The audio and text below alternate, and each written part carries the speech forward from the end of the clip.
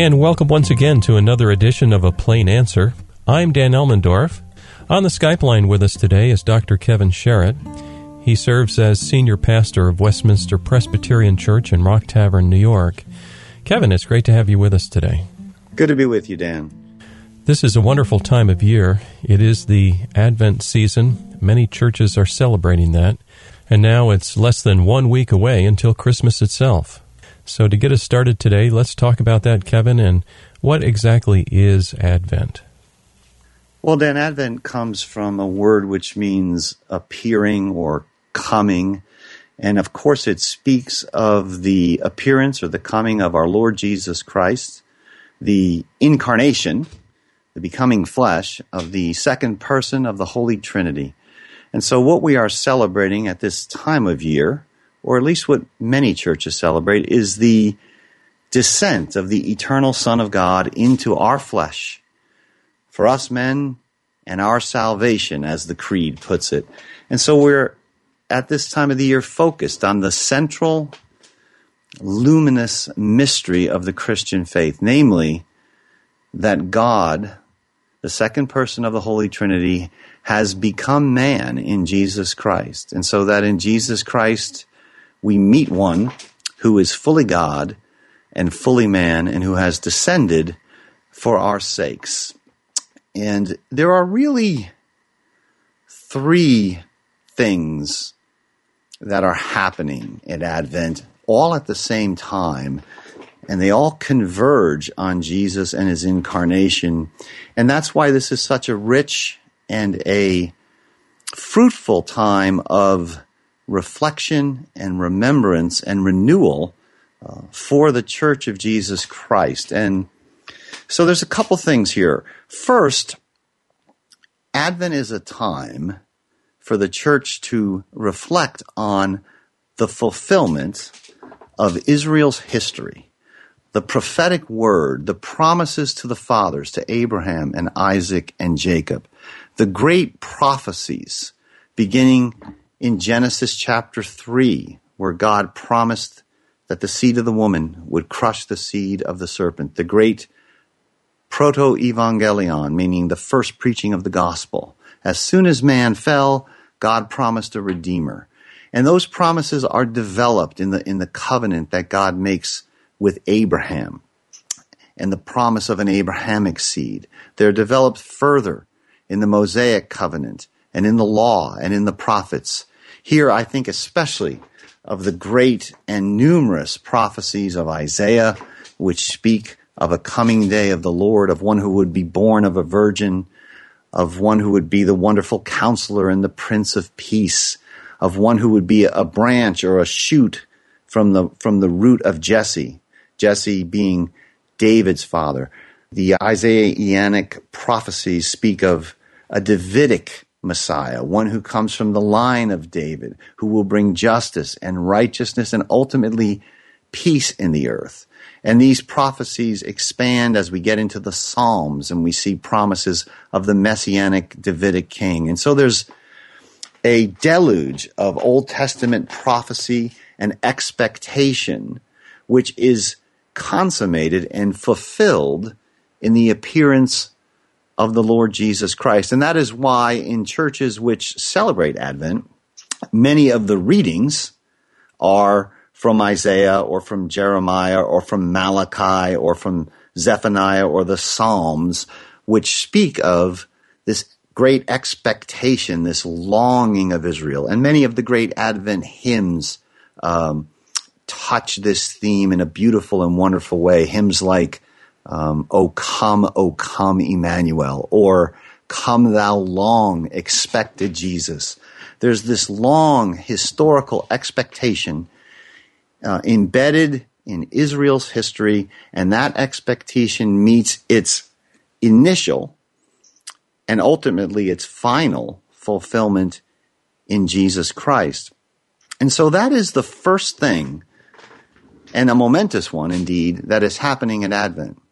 But two other things are happening at the same time. These are not three separate things. These are all three ways of looking into the glorious mystery of Jesus Christ's appearance. First, then, we have this fulfillment of Israel's history in the Old Testament prophetic promises. But at the same time, Jesus does not simply emerge from Israel's history. He is not simply the product of the line of David. He's the eternal Son of God. And so there is, at the same time that Israel's history is being gathered up, there is a descent, a humbling, a stooping down of the eternal Son of God into our flesh. If you will, there's a kind of vertical from heaven to earth line which comes and bisects Israel's long history. And both of these things happen in Jesus Christ. God comes to us. He seeks us. He shows himself as desirous of the world's reconciliation and our salvation. He gives us this gift of his Son.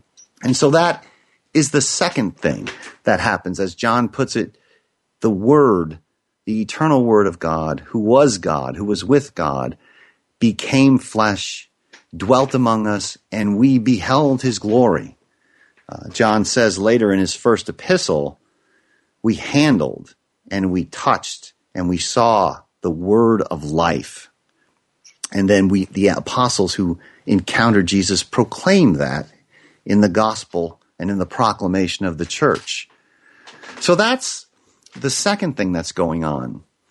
But the mystery of Advent is a little richer and fuller than that, because there is a third thing going on, namely this Jesus who consummates Israel's history, who descends from heaven to earth, is also bringing the future into our present time. He comes in the power of the Spirit, which is the power of the age to come, so that in Jesus Christ, the future consummated glory of the new heavens and the new earth, the future fullness of the kingdom of God breaks into this time, into this current age, this present age, which is passing away, which the Apostle Paul will sometimes refer to as this present evil age, this age which is bound up with death and disintegration. Into this age breaks the future, breaks the peace which is destined to overwhelm and flood the creation. For the prophetic promises are not simply that the Messiah will come as a suffering servant and atone for our sins, though that is central to them.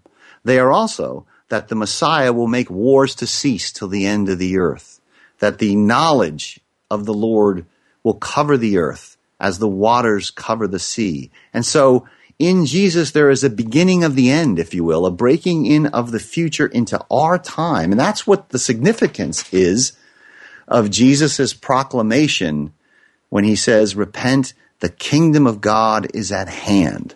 And the whole New Testament bears witness to the fact that we, as believers in Christ, as those who have been given the gift of the Spirit, we participate or partake already in the gifts which are destined to be consummated and to restore the whole creation.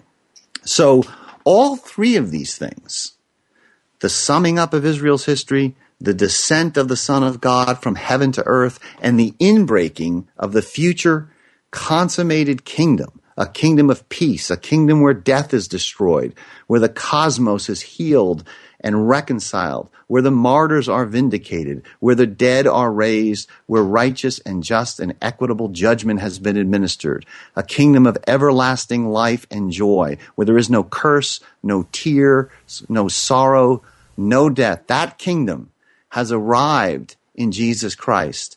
And all three of those things are what we reflect on and what we celebrate in Advent. And so we find that at Advent we're doing a couple things. We're remembering, we're rejoicing, and we're anticipating in hope the second coming.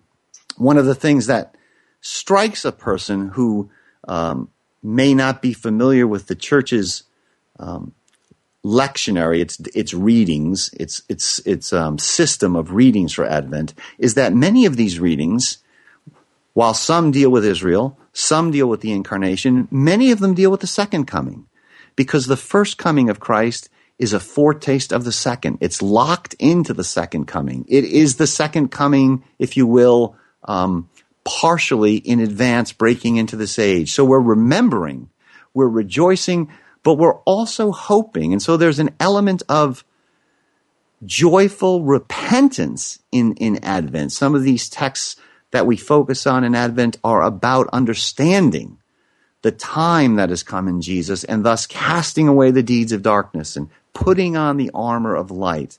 And so Advent began historically as a penitential season, a season of repentance. Now that is not its fundamental purpose now, but it has in it that element, because as well as remembering and celebrating what has come in Jesus Christ, we anticipate and we yearn for and we are refocused on the hope that is yet to be fulfilled when Jesus Christ, the eternal Son of God, who has come as man, who has lived, died, and been raised, who has ascended, who has given the Spirit, who governs the church, comes again in glory at the end of the age. And this confluence of things is what makes Advent so fundamentally rich. Oh, that's perfect. Kevin, have you ever found where a person says, wow, this is really good stuff. I didn't realize all this, but it feels like maybe they would say Roman Catholic, and they might say, well, is it really appropriate for us as Protestants to celebrate Advent? Have you ever found that question popping up? Yes, Dan, you do come across that with some frequency.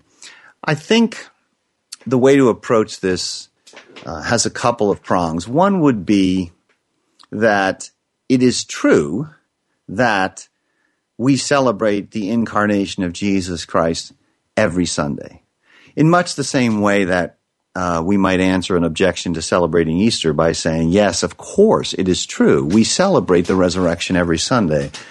But we are limited creatures, and we can only reflect on certain things at a certain time. We can't celebrate, reflect on, meditate on, draw from the deep wells of Scripture on every theme every week. And so in any church tradition, even a church which doesn't celebrate Advent, there are going to be times of the year when those churches focus on some things, and then other times when they focus on other things. And so the celebration of Advent at this time of year is not a commitment to the idea that Jesus was born on December 25th. Scholars are not exactly sure when he was born. It's a commitment to the idea that as human creatures who have to order their church year in some way, again, that's an important point to make. Everybody has some sort of a church year organized by somebody. The only question is, what is a wise and wholesome and beneficial and pastoral way to order the church year? And churches like Westminster, where I am the minister, believe that the wisdom of the church, expressed in a gospel-centered use of some of these main themes, ties us to Jesus' life and the mystery of his life and the glory of it in such a way that across the span of a year, we have time to think and reflect on the fundamental things of our Lord's person and his work on our behalf. So it's a lot like saying you celebrate the life of another person or your anniversary with your wife every day, but that wouldn't preclude having a special time to acknowledge and honor and celebrate your marriage with your wife. And that's what Advent is for Protestants.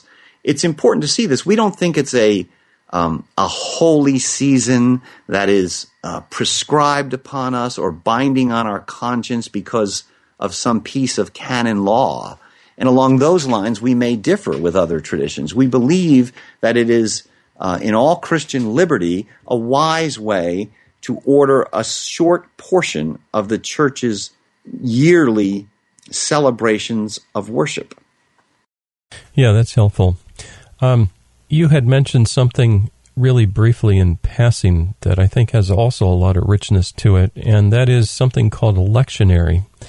And could you explain to listeners who maybe don't have any idea what that is, why it is helpful perhaps for a church to follow that? Sure, Dan. A lectionary is just a system of scripture readings that are followed throughout the church year. And many Protestant churches use lectionaries, and they have a long and deep heritage, pedigree, if you will, in the church's history. And so again, everyone is going to have to read some Scripture for 52 straight Sundays. And so the question is, do we want to be systematic and orderly about this such that in our reading of Scripture we give the people of God a taste or a flavor of the whole? And if we don't, the danger would be that we would tend to read only the text that we like, or the text that the pastor likes, or only the text that the minister preaches on.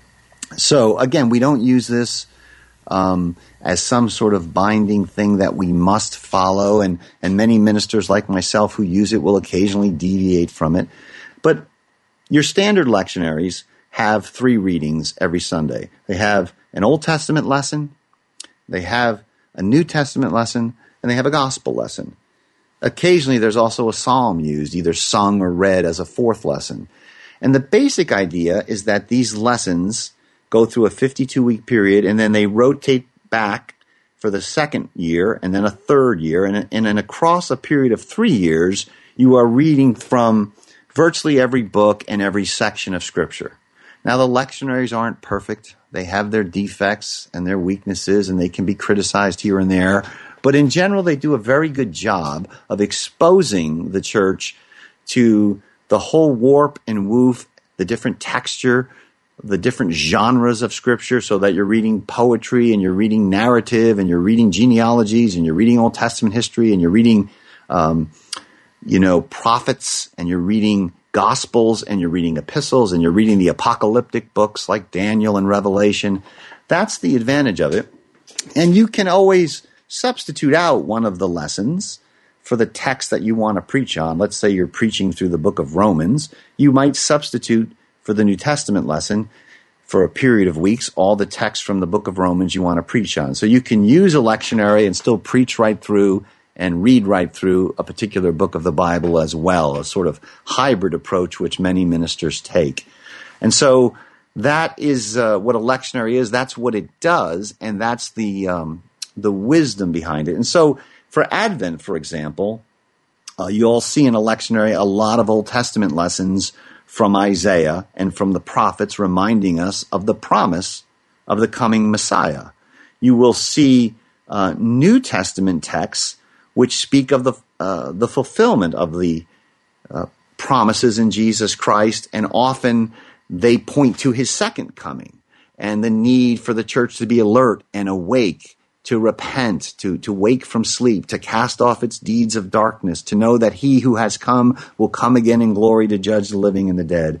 And then with that, you have gospel lessons, and those gospel lessons will either be about the birth of Jesus Christ, the standard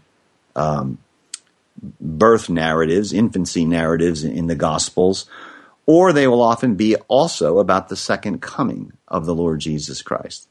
And so on this matter, the lectionary helps again focus us on the 3 things I said Advent consists of, namely the fulfillment of the promises to Israel, the descent from heaven to earth of the Son of God becoming man, and the inbreaking of the future kingdom and our being oriented toward that kingdom's consummation at the second coming of Jesus. So across the Advent season, which is 4 Sundays, the 4 Sundays leading up to Christmas, and then similar themes for a couple of Sundays after Christmas, across that period, you get a rich array of texts that focus us on all of these themes.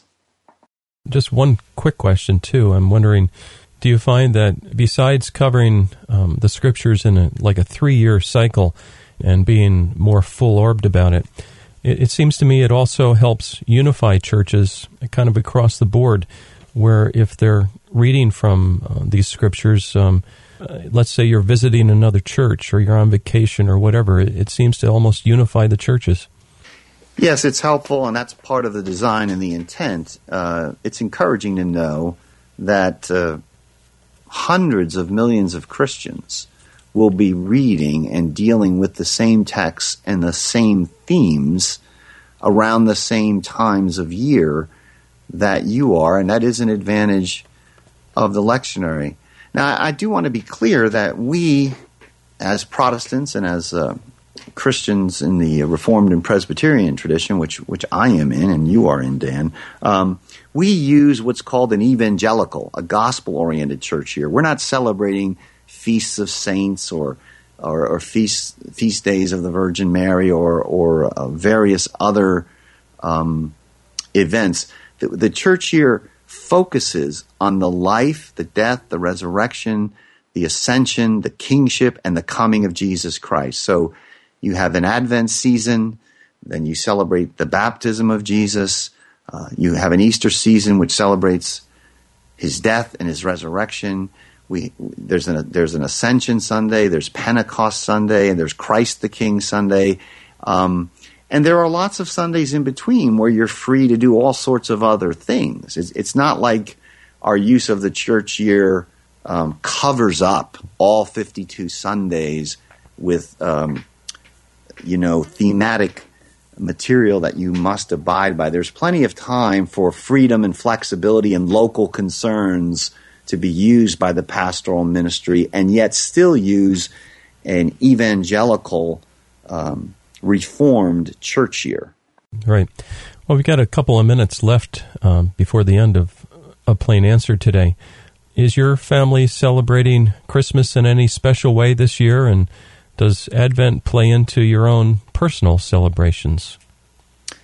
Well, yes, we always read from the gospel stories. My kids are grown and they're scattered about, but if they come here, we'll get together, hopefully, and read from the gospel narratives, and then go as a family to the services that Westminster has throughout the Advent season, as well as a candlelight Christmas Eve service, a service of lessons and carols, which is also a widely used format and service around the world for Christmas Eve. And so, yes, but we do it relatively simply. It's simply a matter of recalling the prophecies and reading their fulfillment in the Gospels. But that is the heart of what Advent is about. And in that, it's not just, again, as I said, it's not just remembrance or even rejoicing. It is repenting and acknowledging that the end has arrived, and we ought to be revived and renewed in our hope of the second coming. So, practically, Advent does a whole range of things for us, but if I could distill it down, it drives us back to the Old Testament scriptures. It's a wonderful time of year to go back to these books and these texts which we may have neglected. And then it causes us to rejoice and sing. Advent is a time of singing and of celebration, but it is also a time of self-examination and preparation. And that is the glory of it and the usefulness of it to a family or an individual or a church. Kevin, in the last minute remaining, you mentioned a Christmas Eve service that Westminster has. What time is that service, and where's the church located?